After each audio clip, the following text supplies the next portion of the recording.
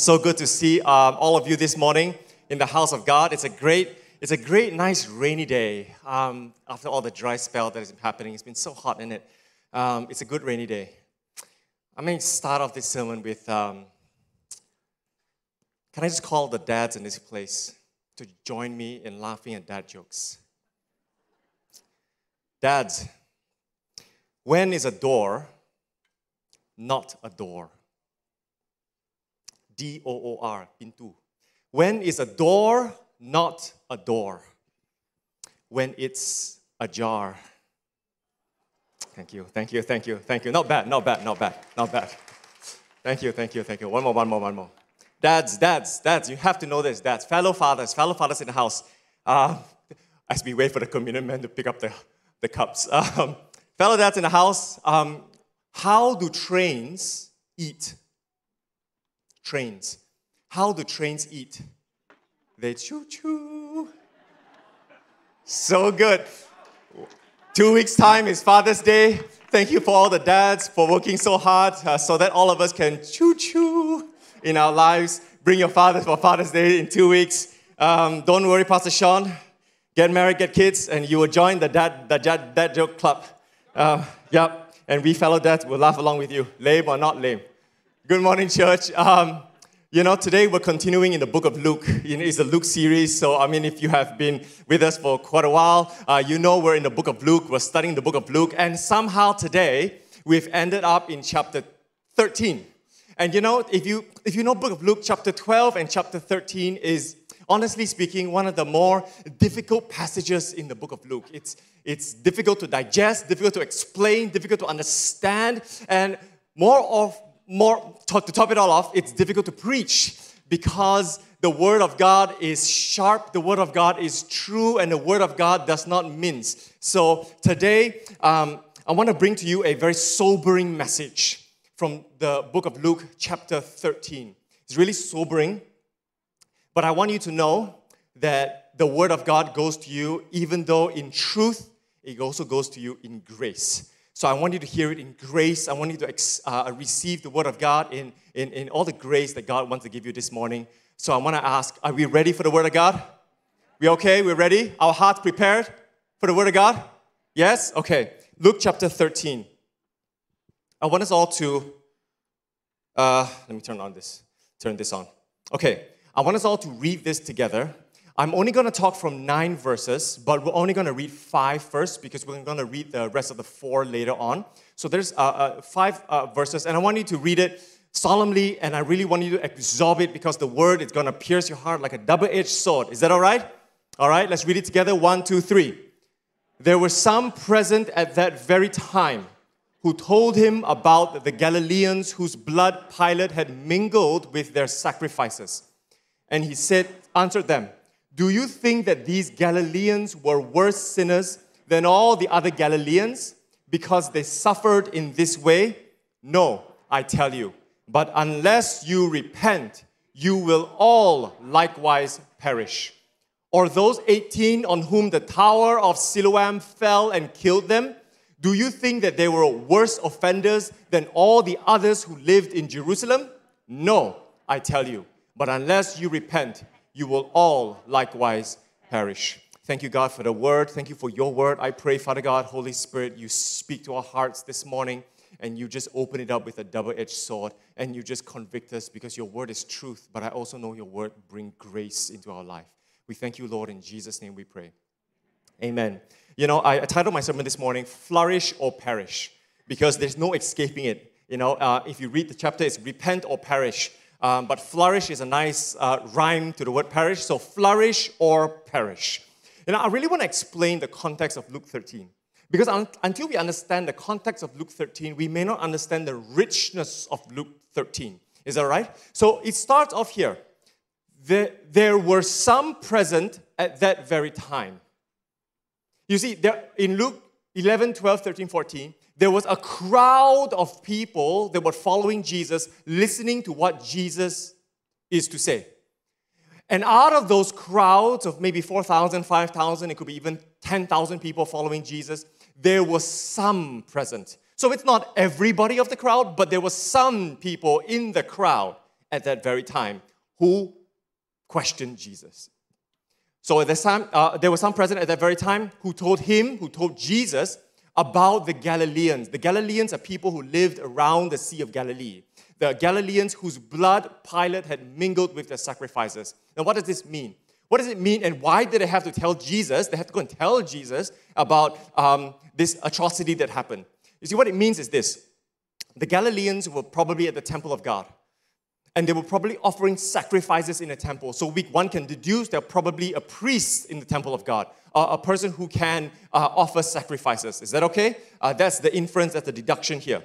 Now, as you offer sacrifices at a temple, back in those days, you have to give a dove, you have to give a lamb, or you can sacrifice a bull, whatever it may be, but it's a living sacrifice, which means that you have to kill, you have to cull the animal, and the blood would flow on the altar.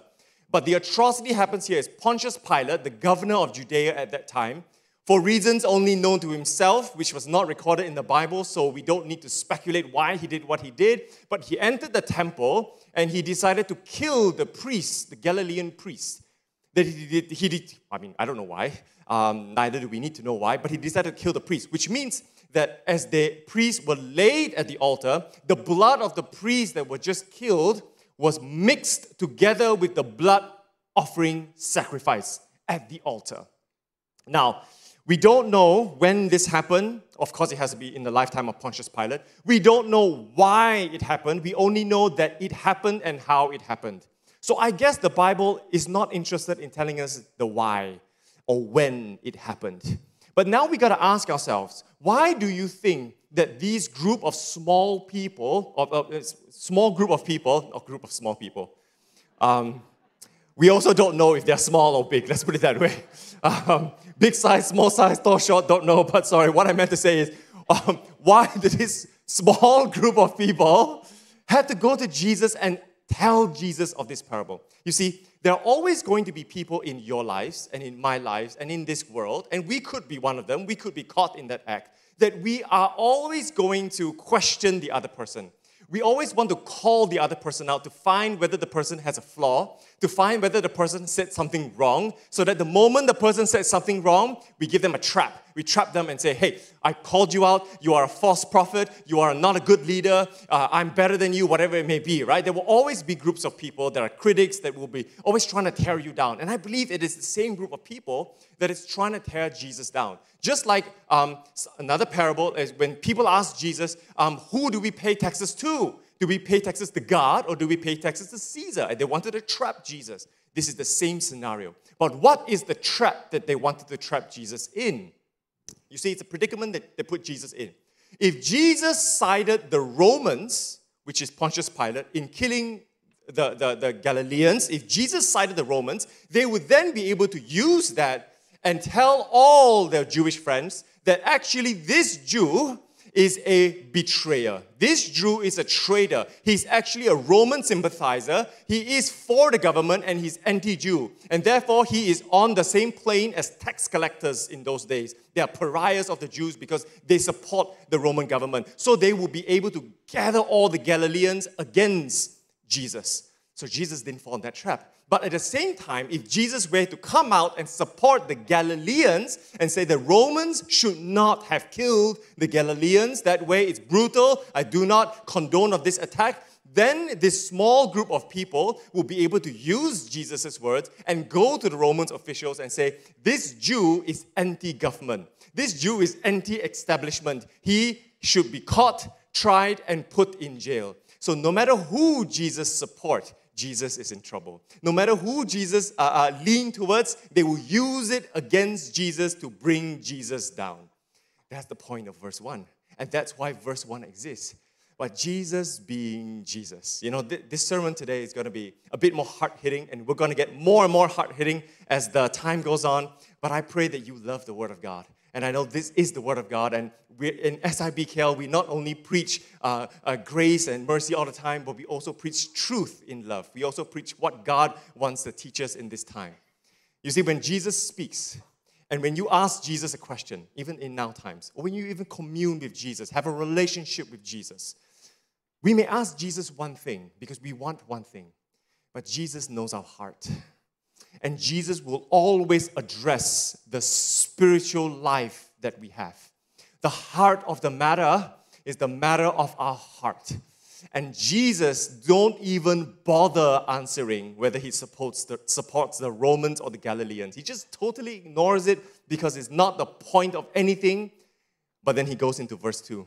And he deals with the matter of the heart. And he looks at them and he says, do you think that these Galileans were worse sinners than all the other Galileans because they suffered in this way? No, I tell you. But unless you repent, you will all likewise perish. And I truly believe that's the word of God for us today. Now, what does this mean? You see, the Galileans, the small group of people, held the belief, held the assumption that I guess some of us, if not all of us, fall under from time to time. That those who suffer are sinful. And those who do not suffer, perhaps less sinful. So let me go into assumption 1. More sin, more suffering. That's the assumption that Christians make. That's the assumptions the Galileans make. I mean, don't you think? I mean, just search your life and search what comes out of your heart and your mouth sometimes. If something bad happened to another person, you go, he must have sinned. He must have done something bad to deserve this. God is judging him. There is a tragic judgment upon God, upon his or her life. Don't you think we find ourselves falling into this kind of train of thoughts from now and then? More sin, more suffering. So therefore, what are we trying to prove when we make statements like that? What are we trying to prove? Or what were the Galileans trying to prove? It goes to show that every time you say statements like that I'm a better sinner than you. I admit I'm a sinner because we are all sinners, but I'm a better sinner than you. So I'm trying to elevate my position because nothing bad happened to me. Something bad happened to you.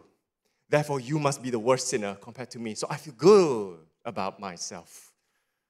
And I guess that sometimes we feel that way. We always want to feel good about ourselves.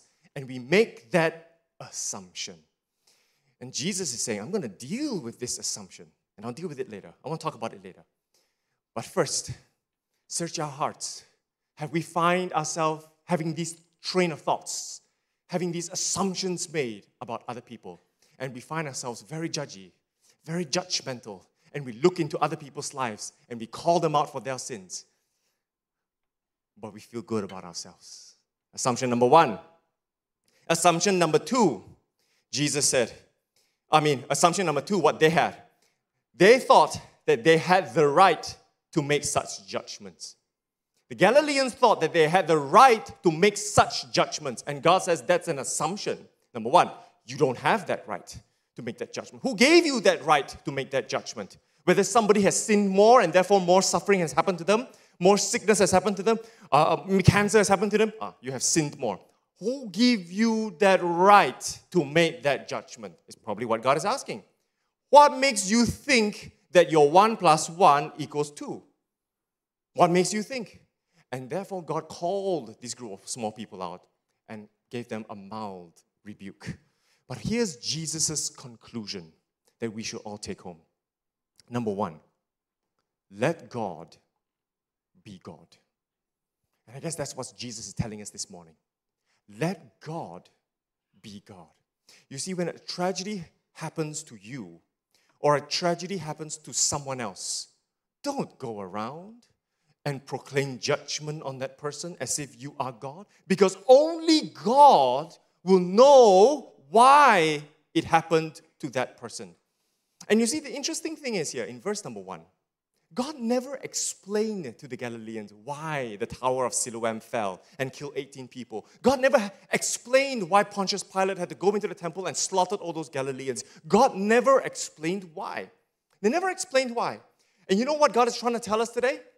Sometimes we don't need to know. It doesn't matter the why, because that is only for God to know. Let God be God. And we are not.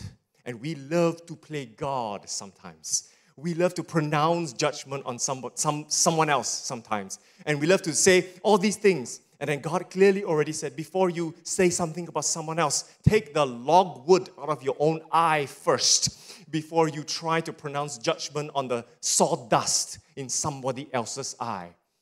You see, there's a lot of times, and I know everybody, including me, sometimes I always ask, God, why does this happen to me? God, why does this happen to that person? God, why can't I have a more chilled, relaxing, good life without any suffering? And God says, that's not for you to know. But I have a purpose in the plans. The why it happened and when it happened, it's for God to know. And sometimes we like to say, oh, you're going to heaven, I'm not going to, you're going to heaven, this person is not going to heaven. And God is saying very clearly today, let God be God, and only He will be the judge. There is only one judge, one adjudicator, and one jury. And His name is Jesus Christ. And unless you want to claim to be Him, which I don't suggest you do, we don't play that role. Our role is to love. Our role is to be the light. Our role is to be the salt. Our role is to pray. Our role is to bring you into the loving arms of Jesus. Our role is to disciple. Our role is to baptize. That is our role. Let God be God. Because at the end of the day, in Revelations, when the second coming of Christ, He will play that judge. He will be that judge, that judicator, and that role. And we trust Him to be a good judge, a just judge, a merciful judge, and whatever the sentence this judge says is absolute. We just trust. Let God be God. That's conclusion number 1. Don't assume, let God be God. Conclusion number 2. We're so good at examining other people's lives. And the whole reason God brought this up is to say, stop talking about other people. Examine yourselves. Repent. That's the point. Examine yourselves and repent. Don't waste your time, your life examining everybody else's lives, whether they are right, whether they're wrong, whether they did good or did bad, and you want to teach them, and you want to show them how it's done, and you want to say that I'm better than you, and you're not as good as me, I've got more experience than you, more wisdom than you, and you start pointing your fingers. We're examining everybody's lives. And then God clearly says in His Word, examine yourselves. It's not even first, and then you can examine others. No, it's just examine yourselves. Repent. You repent, or you all will likewise perish. And that's an imperative. That's a full stop. There is no comma. Examine yourselves. So I like this. Don't spend your time in spiritual speculations. Spend your time instead in godly repentance. Don't spend your time in spiritual speculations. Spend your time instead in godly repentance. You see what? I've said it before. We love to speculate everything spiritually.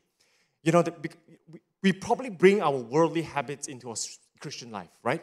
I mean, I don't know how many of us here, we love to speculate when the economy is going up, when the economy is going down. We want to speculate when the OPR is going up, OPR is going down. We want to speculate what the stock market is. You know, we want to speculate the valuation of the ringgit or the appreciation of the ringgit. When it gets better, then we want to invest, or we want to buy this, buy that. Or it's time to go to Singapore. Let's wait for the ringgit to rise a little bit more. We want to speculate so we can book our air tickets. You know, whatever it may be, you know. We love to speculate in this world, and hopefully it happens. And sometimes we bring the same practice into church.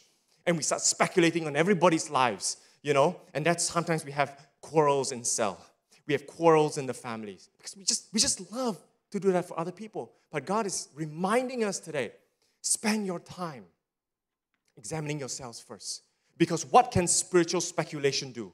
Let me ask, do you think spiritual speculation, judging whether somebody has sinned more or sinned less than you, do you think that spiritual speculation will build your faith? No. Will it help you be closer to Jesus? No. Will it help you get into heaven? I don't think so. I almost can guarantee you it will not. I guarantee you what will happen at the very last day of all our lives when we go and see Jesus and Jesus asks you, what if you have one thing to say to me? And then if you give Him a long list of speculation about everybody's sin but yourself, I guarantee you that is not the ticket to heaven. I guarantee you. So what would spiritual speculation do for us? We like to speculate which church is better than this church, which like to speculate which cell is better than this cell, which worship team is better than which which worship team. By the way, all worship teams are good because it's not about how good the quality of the music is, but it's about how our heart connects with Jesus. Amen? And after short break, I just want to thank the youth team today because the youth team is like worshiping the whole weekend. So good. It's really, really good. You know what's good and encouraging? I want to invite everybody to always encourage our next generation as if they're your children.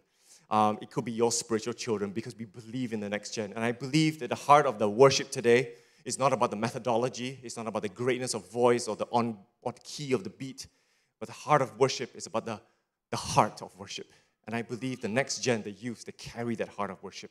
I really believe they were genuine in praising and loving God as we are. Amen? Amen? So let's not waste time in comparison and spiritual speculations because that will not earn you a drop of iota in the kingdom of God. It will do you nothing. But I tell you and I guarantee you what comparison and spiritual speculation will do for our lives. I guarantee you. It will bring about self-righteousness. You think you're so grand. You think you are the judge of the world. You think you can condemn everybody and point out everybody's flaws. But you don't see yourselves. It brings self-righteousness. And I guarantee you, it brings you spiritual blindness. Because you are not able now to see the things of God because you're so against the things of God. You're blind to what God wants to do in your life. But spend your time instead sowing into the kingdom, sowing into your life through godly repentance. You see, godly repentance is not only just about the position of sorry. The position of sorry is probably position 1 in repentance. You need to be sorry. You need to know you did wrong. You need to understand why you went wrong, how you went wrong, when you went wrong, what you did wrong. Yes, of course. And then you need to feel wrong. You need to feel like you're sorry. But feeling like you're sorry doesn't change much in your life, now does it? Godly repentance is walking and following after Jesus every day. I choose the way of Jesus and I would change my behavior. You see, if you're a chronic liar, for example, you can lie the first time and then you can feel very sorry and everybody will believe you're genuinely sorry. But if you don't stop and you don't make an active will to stop yourself from lying, you can lie the second time, the third time. You can lie for the 500, 1,000th time and you can say sorry 1,000,000 times. After the 5th time, would anybody believe you? No. So we've got to change and walk and follow Jesus. And that will build our lives in the kingdom. That will contribute to our faith. And it's not easy walking after Jesus, now is it? It's not easy walking with Jesus because it's a deliberate step to turn your back against the ways of the world and to follow Jesus all the days of your life. But I ask you, is it worth it? Yes. And God is calling you into daily, godly repentance. Don't worry about everybody else. Worry about yourself. And come into the repentance of God. And then God says, good and faithful servant, well done. Because He doesn't stop here. The verse continues. And I really like how the verse continues. Now, as I read, I'm going to read this portion. I'm going to read it to you. You're going to listen. But I want you to ask yourself one question. What the similarity between verses 1 to 5 and 6 to 9 is perish. God says you will perish. But 1 to 5 says you have to repent, otherwise you will perish. Then verse 6 to 9 is about the fig tree. So I want to ask, you have to think, what does the parable of the fig tree got to do with repentance or perishing or whatever it may be, tragic events? What does it got to do? So read. I'll explain. Verse 6, and then He told this parable. So in the ASV it says, and He told this parable. In the NIV it says, then He told this parable, which goes to show that immediately after what happened in verses 1 to 5, He then tells a parable, which goes to show that this parable has everything to do with verses 1 to 5. All right? There are no two separate stories. It's one singular story. Then He told this parable. A man had a fig tree. The owner had a fig tree planted in his vineyard. And he came seeking fruit on it and found none. And he said to the vine dresser, look, for 3 years now I have come seeking fruit on this fig tree, and I find none. Cut it down. why should I use up the ground?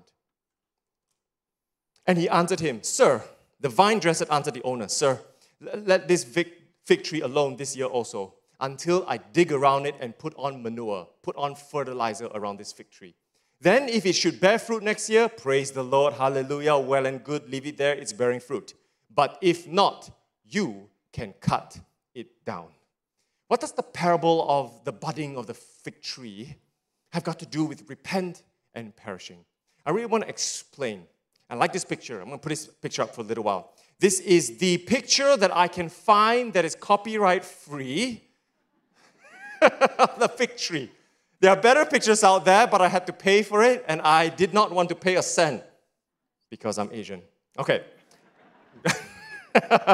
let me just be real with you, right? That's true. All right, but this is a good copyright-free picture. It's a good picture of a fig tree, but what I wanted to show is a younger fruit. See, this is fruit in the middle. It's already a little bit big. I wanted a budding one. I wanted a picture of a budding fruit tree. See, the point of this is fig leaves are huge.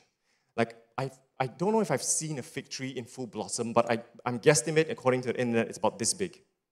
It's huge. And a fig is about this big, right? The proportion is a little bit outrageous. The leaves are way bigger than the fruit. So when the owner said that he had to seek the fruit, he had to look for the fruit, I want you to imagine a huge tree, and this owner had to comb through every leaf. He had to push the leaves aside, and he has to look for this fruit, the budding fruit that's in between the leaves. And it's thick, it's luscious. Just imagine, like a big rambutan tree, not a durian tree. Durian trees, you can easily see the fruit, right? But a rambutan tree is a little harder, at least for me, that is, right? So you've got to comb through it and to really find the fruit. You see, the owner is looking for fruit. The owner of the fig tree. The same thing here. Who is the owner? God the Father. He owns the vineyard. He owns the garden. He owns the church. He owns your life. He owns my life. He gave you life, therefore it belongs to Him. He owns the universe. That's God the Father. He's the owner. Who is the vine dresser? Jesus Christ. He's probably the gardener. He's probably coming to prune. He's probably coming to teach. He's probably coming to fertilize you, give you springs of water. So when the owner comes looking for fruit, the parable applies to our lives because God the Father is always coming into your lives, into my life, to look for fruit. He's coming into all our lives and He's always combing your lives to look for fruit. And He's looking. He may not look for it every day, but there is always a season that He will come and He will comb through your life. And trust me when I tell you, when God the Father combs through your life, there is nothing you can hide from Him. You can hide everything from people. You can hide everything from your counselor if you have one. You can hide everything from your boss or your wife or your husband if you have one. But you cannot hide anything from God. And when He combs through your life, my question is, are you bearing fruit? Can God the Father find fruit in your life? Because He will search and He will look. You see, some of us, maybe not all of us, I don't know, some of us, or maybe none of us, hallelujah, we always have leaves. You see, in the analogy of fig tree, leaves are like forms of godliness. It may not be, but it can be forms of godliness. Just because we jump around in worship, which I do all the time, and I love it, by the way. I've been jumping since I was 24, received Jesus for the first time in my life. I love it. But sometimes God can ask, Isaac, why are you jumping? Is it a form of godliness? Are you trying to prove that you're spiritual? No, I love to jump because that's how I express my worship. But he would comb. He would look. He would look into your life. Why are you attending church? Is it a check off your list? Or do you want to come and experience the presence? Do you want a word from God for you? Will you change? Will you allow the Holy Spirit to work in your life? Or is church just another checklist? I've got to attend church because it's a good checklist for me. Why are you attending cell? Why do you proclaim to have a Christian, to be a Christian? Are you really one? And God will comb through your life, and there is nothing you can hide. And He looks for fruit. Are you bearing fruit today? That's question number one. Let's move on. And He said to the vine dresser, And God said to Jesus, "Look, for 3 years now I have come seeking fruit on this fig tree, and I find none. Cut it down. Why should I use up the ground?" Now, this is a difficult verse to say as a preacher and as a pastor. So I'm going to caveat it before I say it. I'm going to give you the truth. I'm going to give you the whole truth of what the passage really means. But as I say it, I want you to know that I would say it with all the pastorly care and the love that I have for each and every one of you. That I'm not here to condemn, that God is just here to convict. Is that okay? All right. It says this: when God combs through your life and He does not find any fruit, the reality of the situation is God will say to us, "Cut it down." And this is not the only time in the passage, which means that there are further proof, which means that God wants us to really listen, because there will be a time where there will be a sifting of wheat. Remember? When God says, if I find nothing, there will be a sifting of wheat, and then there will be gnashing of teeth. And I want you to cast out the wheat and throw it into the fire and burn it up. They will go like shaft. So it's either you'll be cut down or you'll be burned up. But the conclusion is the same. If there is no fruit in your life, God says He will cut it down. Now, this is a very difficult thing to swallow. This is a very difficult thing to understand. But God, I thought You were the God of grace. I thought You were the God of mercy. I thought You saved my life. What's happening here? Let me explain, and let the parable explain itself. Because it's not just that. God then says, "Why should I use up the ground?" That's the big why.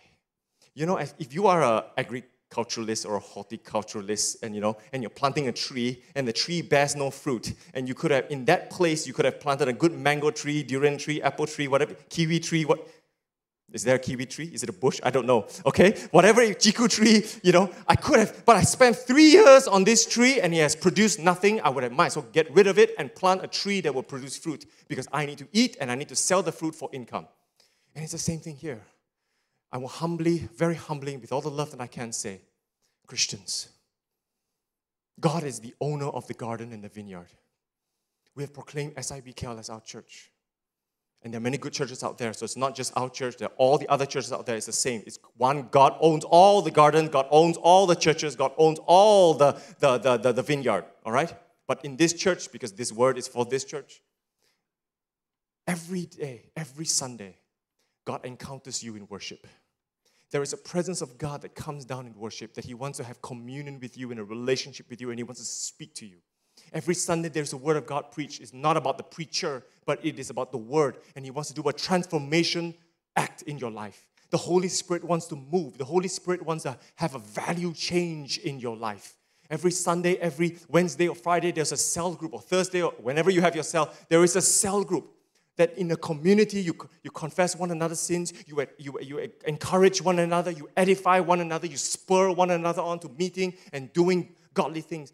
Every week there is some feeding. And God says, I gave you my Son, Jesus Christ, who died for you. He is your living water. He is the gardener that would prune you, He would discipline you, but yet He would feed you, He would nourish you. He is your fertilizer, He is your water, He is your soil, He is your air, He's everything. But where's your fruit?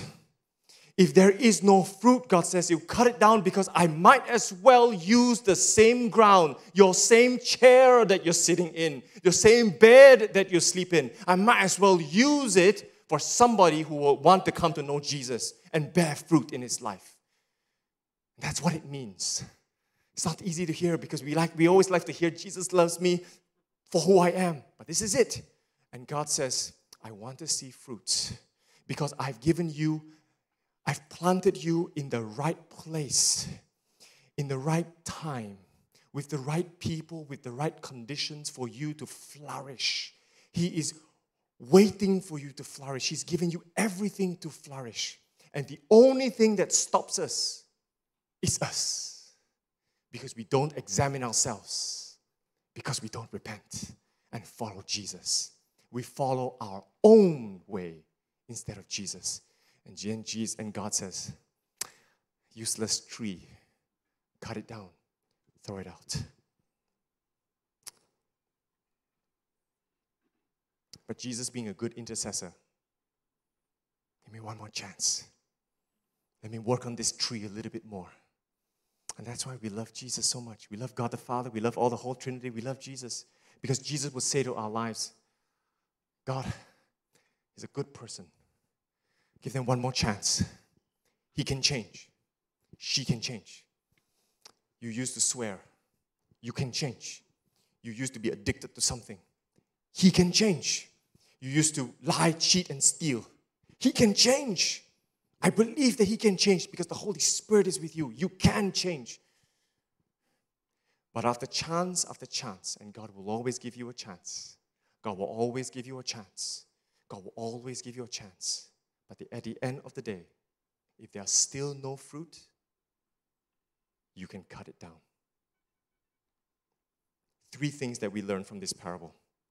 Let me go into 3 things. Number 1. Evil seemingly go unpunished does not mean that God approves of sin and evil. It only means that God is patient and merciful.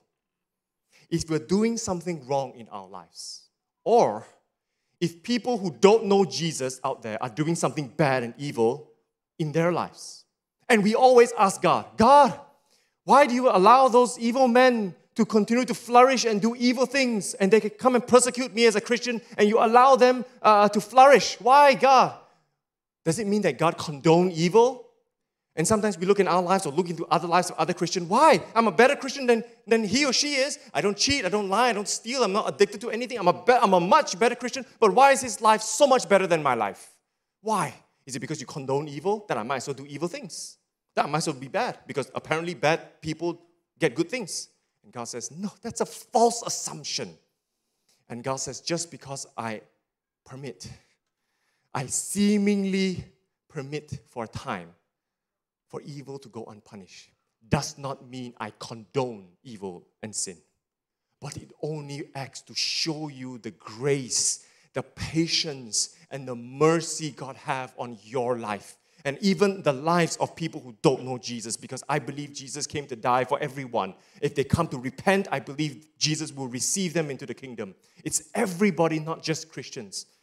So I want us to always remember, we don't look at evil and be evil because we want good things. We look at evil and we say, thank you, Jesus, because you have been gracious and patient with me that I don't end up doing evil things. Thank you, Jesus, for you are a good God, a just God. And one day you will punish evil because you will still chop trees down. But let it not be me, because I want to be in the kingdom.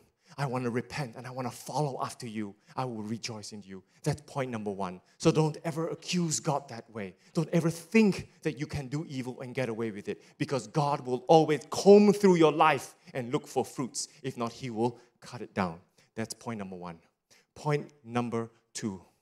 Executions and accidental deaths are not definitive signs of God's judgment. The languaging is clear. They are not definitive signs of God's judgment. It does not mean that some events are. We leave that to God. But some events may not be. Let's not be the judge. Let God be God, and let us love God. But a fruitless life, judgment is certain. Don't waste your time speculating about everything else. But when the Word of God has already said that if you do not bear fruit, there will be a cutting down, there will be a throwing out, there will be a burning in the fire, then let's take God's Word as God's Word. We know what God has told us, and we don't need to know what God has not told us. Because if He's a good God and He's an all-knowing God, He knows that we need not to know. So let us remind each other, a fruitless life, judgment is guaranteed. And it's only a matter of when. So don't live that way. Don't live a life that way. I have a third point, and with this I want to close. My third point is this. What does the parable got to do with verses 1 to 5? Fruitfulness is a sign of godly repentance. Fruitfulness is a sign of godly repentance. I guarantee, almost can guarantee, that every one of us here, you may have a friend, a family member, or a loved one, or a child, or a parent, doesn't matter who. You have somebody in your life that perhaps have constantly hurt you, offended you, constantly, the same thing all over and over again. And the person keeps saying sorry. After 1,000 sorries, I think I can guarantee all of us here would say, I don't say only lah. Don't do, just say only lah. Don't know whether you mean it or not. After 1,000 sorries, just talk only lah. You know? Your words means nothing. Your words becomes, useless, meaningless, worthless. But how would you be able to judge if somebody is truly repentant? Just imagine someone next to you. If somebody has hurt you, they won't do it again. If somebody lied to you, I won't do it again. I will never lie to you. I'll be truthful to you all the days of my life. If somebody has been disloyal to you, betrayed you, repentance shows that I will now continue to be loyal to you and I will never betray your trust. That is true repentance. That is a change in my life. If you have a simple example, if you don't wash the dishes and you said sorry 1,000 times, the 1,001 time, you now start to wash the dishes without being told, without being asked. How about that? That is a sign of repentance. Amen? Don't you think we want to be, have a family that is this way? Don't you think we want to have friends that are this way? Or loved ones that are this way? But don't look at others. Start to examine ourselves. Are we this way? We all want this in other people, but we've got to examine ourselves. So fruitfulness is a sign of godly repentance. There needs to be an evidence of your repentance. There needs to be proof of your repentance. We don't even talk about spiritual things. In this life, we also need proof of repentance, that somebody is truly sorry, somebody is truly sorrowful, that they will change. What more, God?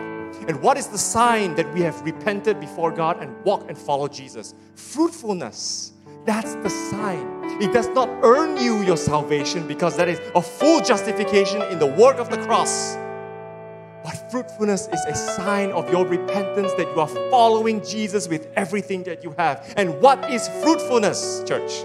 What is fruitfulness? Galatians 5:22 is fruitfulness. It is not only just about I serve more, I commit more, I live in church, whatever it may be. It is not about I read my Bible. Every day I finish the Bible, from cover to cover. That's good, by the way. If you can do that, hallelujah. Tell me your secret. It's good. It's good. But that's not the fruitfulness that God is talking about. The fruitfulness is a heart change. It's an attitude change. It's Galatians 5:22. The fruit of the Holy Spirit is love, joy, peace, patience, goodness, kindness, gentleness, faithfulness, self-control. These are the things that show that you have followed Jesus. These are the things. I want you to imagine when somebody looks at you and go, I see nothing of Jesus Christ. You are as good a liar as me, if not better. You cheat more than me, if not better, right? You have addicted more than me, and you teach me how to be addicted some more. I see you, I don't see Jesus. Fruitfulness is when we reflect the image of God. We reflect the goodness of God. Oh, are you more loving in your life? Or you're just, I don't love people. God is training me to love more and more people. He's really doing a work in me. And I find myself, this is the true story, every year I'm learning to love people more and more and more and more, to be more like Him. Do you have the joy? When you go through sufferings, when you go through trials and tribulations, do you have that joy of the Lord? You may not be smiling every day. I understand. Nobody smiles like that through a storm. It's either you're mental, something's wrong with you, Thank you, Jesus, for these trials. But you have the joy of the Lord because God says, I am with you. No matter what you go through, I am with you. I will give you that unexplainable, unending joy that lives in your heart. Do you have the peace of God? Or you're always constantly worried? You're more worried than the non-Christians out there. The people that don't have Jesus, you're more worried, you're more anxious, you're more concerned. And Jesus says, no, where is the peace of God in your life? Because the shalom of God will always come upon your life. And even though you have 1,000 problems to fix, there will always be the peace that guards your heart through it all. Are you more self-controlled? This is tough. I believe this is the last fruit, so to speak, because it probably is the toughest one. Self-control. Do you rage? You can't control your temper. You can't control your anger. You can't control, I love this thing. You put 2 sweets in front of toddlers and you tell them, right? If you don't touch a sweet in 10 minutes, I come back, I will give you 2 sweets. But if you eat it now, you only get one. And we always test the self-control of toddlers. But I always think to myself, actually, if you do that to adults, I think that more adults would fail than the toddlers. If you put a phone in front of you and it's buzzing, all right, there's I have to check my WhatsApp. I must check who messaged me on Instagram. I must check it now. There's no self-control, right? We're addicted. We just don't know it, don't want to admit it, that's all. All right, we have to pull up our phone every time, all right? Self-control is tough. More faithfulness, goodness, you're more kind, you're more patient. And this is where I want to end. I want to implore for all Christians to be patient with one another. Because you see in this parable, God says He waited for the tree 3 years. He waited for the tree 3 years to look for fruit. You know what it shows? God is a patient God. He waits for you to show fruitfulness. But we as Christians, what we love to do is, the moment the person says sorry and admits that they are wrong, that's what, hallelujah, number one, miracle number one, you answered my prayer, Jesus, thank you. Then we expect the next day, the very next day, the person must turn around 180. The person must be a more loving person, more kind person to me. Otherwise, we will say, that's a fake sorry. I don't accept your sorry. No. If God treats us that way, I think all of us will perish tomorrow or today, right now. God doesn't treat us that way. God waits for us in patience, for us to grow into fruitfulness. Thank you, Jesus, for being patient with us. Thank you, God. And I want to implore, can we be patient with one another? Because a cell leader to cell members. If a cell leader don't like the cell members, pray for change. Wait 3 years. You cell member, you don't like cell leader, pray for change. Wait 3 years. Is that okay? Don't expect tomorrow to change. If husband don't like wife, pray for the wife, wait 3 years. Be in that marriage for 3 years. Same, vice versa. Right? Wait, if you're praying for a child, lucky want the child to change, wait 3 years. If not, give them discount. Wait 4 or 5 years for the child to get better.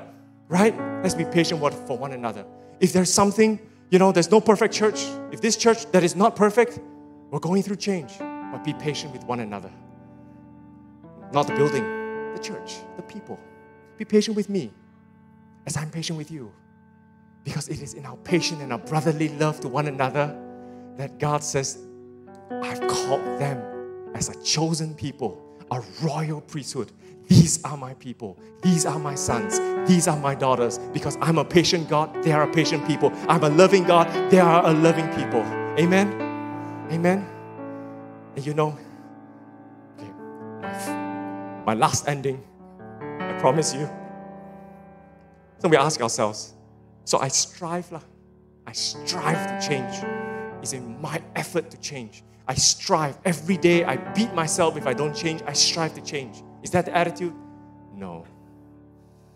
We don't strive to be the things of God because we can never do it on our own strength. And here's the beauty. The beauty is when God wants you to be fruitful, God is also the fertilizer. God is also the oxygen. God is also the soil. He's also the water. He's also the nutrients. And it is not me that would change, but it is Christ in me that will make me change. It is because you have the Spirit of God that is in you that you can change. And you can be a better person, and you will rise to be a better person. The effort that God is asking you to put in will be effortless when we have the Spirit of God working in us and the grace of God that pushes us on and the mercies of God that catches us when we fall and the love of God to embrace us while we are journeying that change. It is in this Christ that we believe in, that we ground our faith, that we know we will produce the fruit. One day the fruit will come. In season the fruit will come. But when I am not in season, I will walk with Jesus. I will continue to come to church. I will continue to read my Bible. I will continue to pray. I will continue to worship. I will continue to be one with Jesus, one with the Spirit, because only in my union with Christ that I'm guaranteed a change, and therefore judgment is averted because I am now one with my Savior and one with Christ. So don't strive in your flesh to change. Don't beat yourself up and condemn yourself, but instead always rest in the finished work of Jesus Christ. And it's Jesus that will help you finish the race. Fight this good fight that every day we're fighting. we hold our tongues. We hold our fists and unclench it. And it's Jesus that works in us. So, I don't want to do an altar call today because it's a hard word. It's a hard word. We don't want to be cut down. We don't want to be cast out. But what I want to do is can I invite all of us to stand? And I want to have a solemn moment with Jesus. A solemn moment with Jesus, because there needs always to be repentance.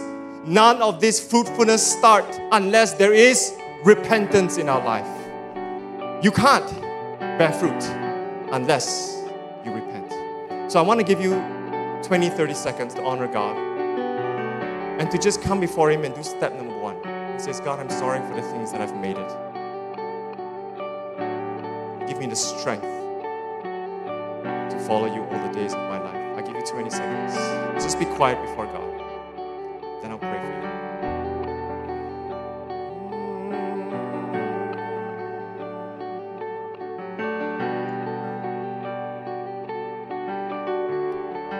Thank you, Father God.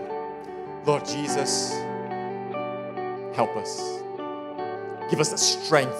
Give us the grace for our race. Give us that mercy, Father God. Help us, Lord Jesus.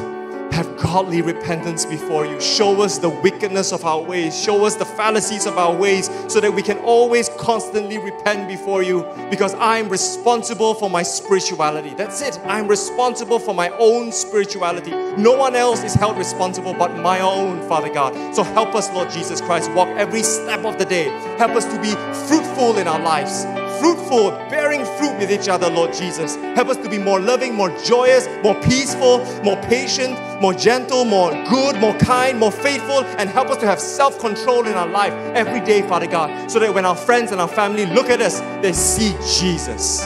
They don't see the sin and the wrath that we have the wretchedness that we have in our lives, but they see Jesus. They see the face of Jesus. And I pray, Father God, that we will always be great ambassadors for you, the light of the world. When people have fruit, they will come and rest under our shade, eat the sweetness of our fruit, taste the sweetness of the fruit of Christ's work in us, so that they can also have transformation in their lives. So Father, in the name of Jesus, I pray for grace for every single person here, Father God, to never give up and to always journey this race. I pray for grace. I pray for mercy, Father God, so that, Lord Jesus, you will catch us when we fall. When we stumble, you catch us. I pray for love, so that your love will envelop us, your love will hug us, your love will pull us close to you, so that we know we are secure in the arms of Christ. And I pray, Father God, that none of us will be able to boast that we change because of our strength. But if we were to boast, we boast in the finished work of Jesus Christ. We boast in Christ in us, because it is not us. We thank you, God. In Jesus' name we pray. Amen. Thank you, God. Thank you, Jesus, for you are a good God. Thank you, God, that you are the owner of this garden. Thank you, Jesus, for being our great vine dresser. Thank you, Holy Spirit, for always comforting us, pruning us. We thank you, God, and we give you glory for this race. So, Father, Lord, separate us today with your peace, your love, your wisdom. We thank you, Father God, and may your face always shine upon us. May you watch our going in and our going out, and always grant us shalom. We thank you, Lord. We love you, Lord. In Jesus' name we pray. Amen. Amen. God bless you, church. If you're a visitor, come and say hello to us at the Connect counter or the hospitality. Otherwise, have a great week. God bless you.